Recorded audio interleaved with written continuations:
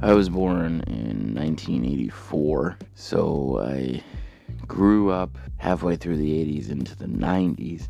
And even as a child, I was always this kind of keen observer. I noticed things, and I had a way of thinking that was kind of a little bit too logical for, well, everything. I enjoyed cartoons a lot. I still enjoy cartoons as an adult, but I watched like the real Ghostbusters.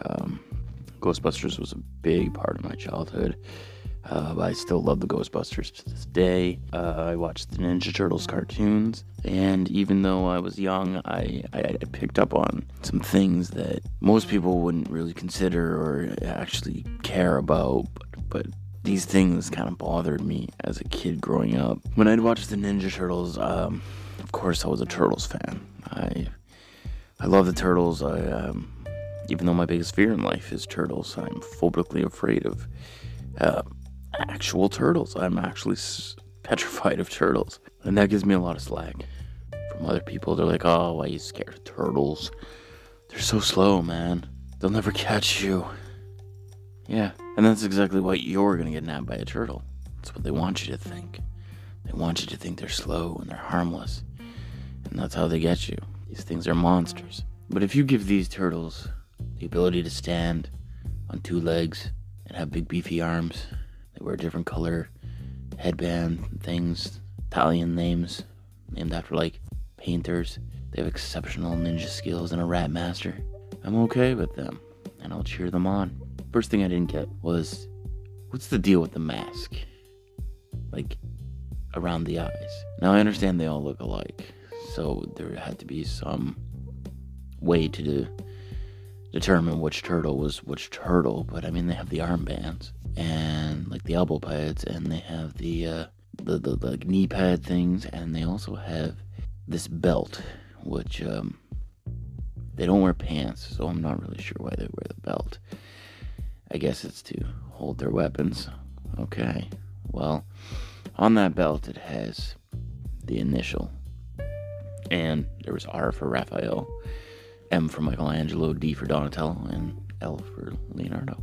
So why did you need something covering their eyes? Like, is this going to, hide the fact that they're a mutant ninja turtle? Also, they were teenagers too.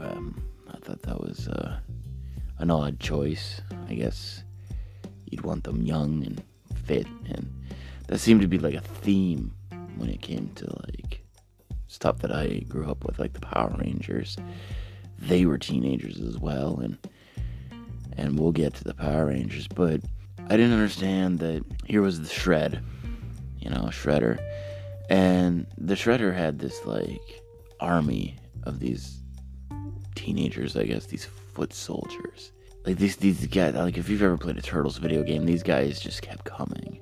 There's millions of these things. They're the biggest gang in the cartoon world, the foot soldiers. And when you think about like strength and numbers, this really didn't apply to the foot soldiers, because they'd wait one at a time and attack them. And had they just swarmed them and started punching the Ninja Turtles right on the top of the head, but eventually you're gonna get through that turtle skull, and you're going to murder that turtle. That turtle is gonna be dead, and you're gonna be done with it. So the foot soldiers were complete fucking useless, but the Shred kept them around because that was kind of showed the power of the Shredder. Now let's talk about the Shredder himself. He had this helmet, and it was made of metal, and he had these football pads, shoulder pads there, and they had spikes on them,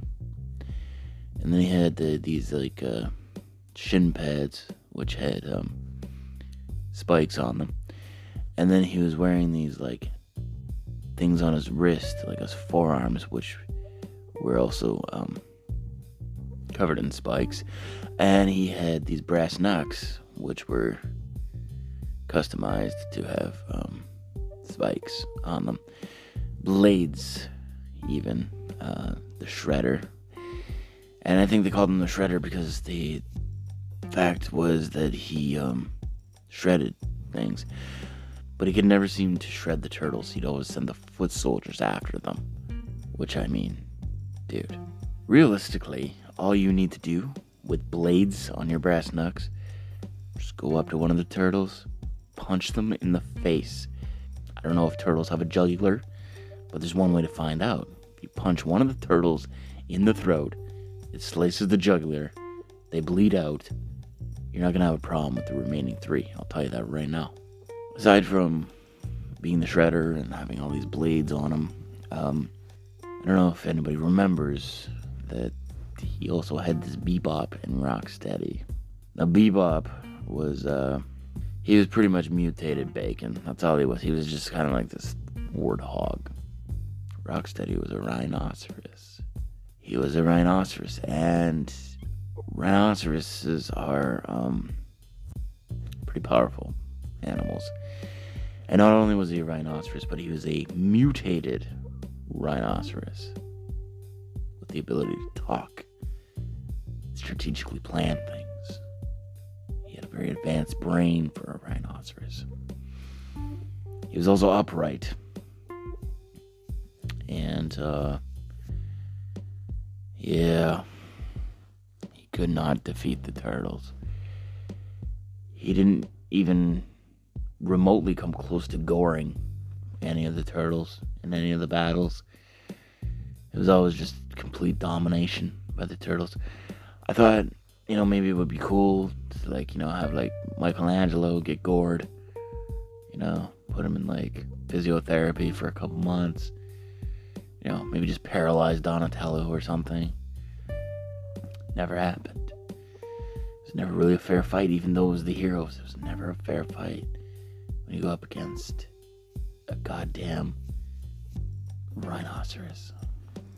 Now, another enemy that the turtles would fight was a villain named Leatherface. Now, Leatherface was, I'm gonna be blunt, he was a goddamn crocodile. Now, if you look at nature, if you put a crocodile against a turtle, mutant or otherwise, I'm gonna say the crocodile is probably going to have the upper hand. So here are these pizza-eating teenage mutant ninja turtles, just taking on this caiman like it's no big deal, and there's no chance for the croc to win because the turtles have to be victorious. There's that newscaster, April O'Neil, who, now there's definitely some sexual tension going on between, her and, I think, Michelangelo, or maybe even all the turtles. And I mean, who could blame them? There's something about that yellow suit and white boots that just screamed, "Fuck me." I thought it was kind of weird that, the turtles were attracted to a human being, because you'd think that they'd be attracted to, like each other, well, not each other, I mean, maybe each other. 2022, I can't rule that out. But, and that's okay. That's okay if they, the point is, they should be attracted to other turtles. The fact that they were attracted to a human, it's kind of weird. You don't go into the wild and you're walking in the forest or something, and you come across a puma and nothing happens because that puma is kind of, they're pretty cute. For a human. No, Puma's gonna Puma, and I think turtles should have turtles, because that Puma's not gonna care. It's just gonna be like, that's a human, I'm threatened, I'm gonna attack it, and then I'm gonna go fuck another Puma. And that's nature. That's just what nature is. Nature is a bunch of Puma fucking. Shredder was probably one of the dumbest big boss guy villains of any villain, which I thought, he had top spot, he was the champ. But then I met Rita from the Power Rangers, and if you're not familiar with the Power Rangers, it's again these teenagers who they became Power Rangers, and they had these ability to. They had these like police badge things, and they had the ability to look into the camera, and with a little bit of terrible special effects, they could say the name of like a dinosaur or like a Jurassic animal, and they would morph, is what they would call it. They'd morph into Power Rangers, and their helmet would come on, and their suit would come on, and they had the big worker gloves, and of course the black guy was the Black Ranger, and the Asian was the Yellow Ranger. So I don't know if they thought nobody would catch on to that go-go racist Rangers thing, but it's 90s television. I don't know. So instead of foot soldiers, they ripped off a lot of the turtles. There was 4 of them. There was Billy, he was the nerdy one, he was the Blue Ranger. There's Trina, who was the Yellow Ranger. There was Zach, who was the Black Ranger, and there was Jason, who was the Red Ranger. He was kind of like the leader. And then there was Kimberly, who made me a liar. There's actually 5 of them. She was the Pink Ranger, and she was the quote-unquote hot one back in the day. And we all know that pink is the international color for vagina. So, they'd fight the putties, because Rita was a lot like the Shredder, where she'd send these useless putties, who I guess were made out of, a putty, probably, because that's why they call them putties.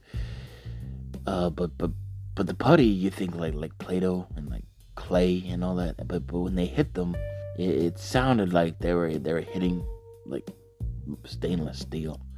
And it sounded like they were whacking like a parking meter. So I didn't understand that. I was like, why are these putties metal, and how are they not hurting their hands? Oh, they got gloves on. Oh, well, that explains that, right? So let's get to the bullshit, horseshit of this series called Power Rangers. Let me sum it up for you. Every episode, they'd come in contact with these putties. They would fight these putties. And then finally, when there was a monster released, because Rita had always had these monsters that she was, cooking up in her cauldron of, I don't know if she was a witch or I don't know what she was, but monster would appear, and as soon as that monster appeared, they'd be forced to morph into these Power Rangers. I don't know. It actually looked like they were ready to race motocross. That was their uniform. They had like the big helmet, and they looked like they were gonna ride dirt bikes, but they weren't gonna ride dirt bikes. They were gonna, kick the tits off this monster. So once the monster was, failing horribly, Rita, she had this wand, right? And she'd throw the wand down, and from fucking the ISS or wherever she was hanging out, and boom, she'd be like, make my monster grow. And this monster would grow, and it'd be huge. And then they'd be like, we need this, we need some like transformer things that I don't even know what these were.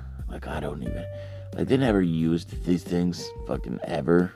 They only used them to build up this Megalord thing, fucking some Optimus Prime looking motherfucker that was big enough to fight the monster.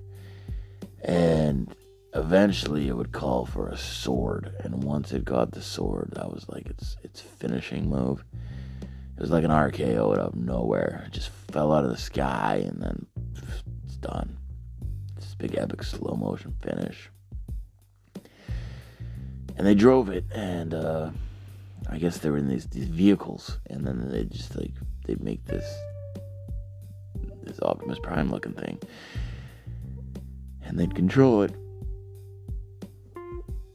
and it was weird, but we liked it. Now, when the Power Rangers were not in this huge thing, they were defenseless. So Rita, sweetheart, all you need to do is make your monster grow and then send it to Earth so that it has this huge size advantage, and the Power Rangers have no chance whatsoever. Not even a chance to morph. All you gotta do is just step on these teenagers. That's it. Done. It's over in the pilot episode. Defeat. Victory for Rita. Next show. But no. This happened every episode. Now also, when the Power Rangers were hit, when they'd get hit by the putties or punched or something, I guess to emulate damage, sparks would fly out of their chest. And I never understood this. Like, the Pink Ranger would go after a putty and he'd be like, bah, and give some like stiff forearm shiver to like her chest plate, and sparks would fly out. It was almost like her tits were made out of like firecrackers.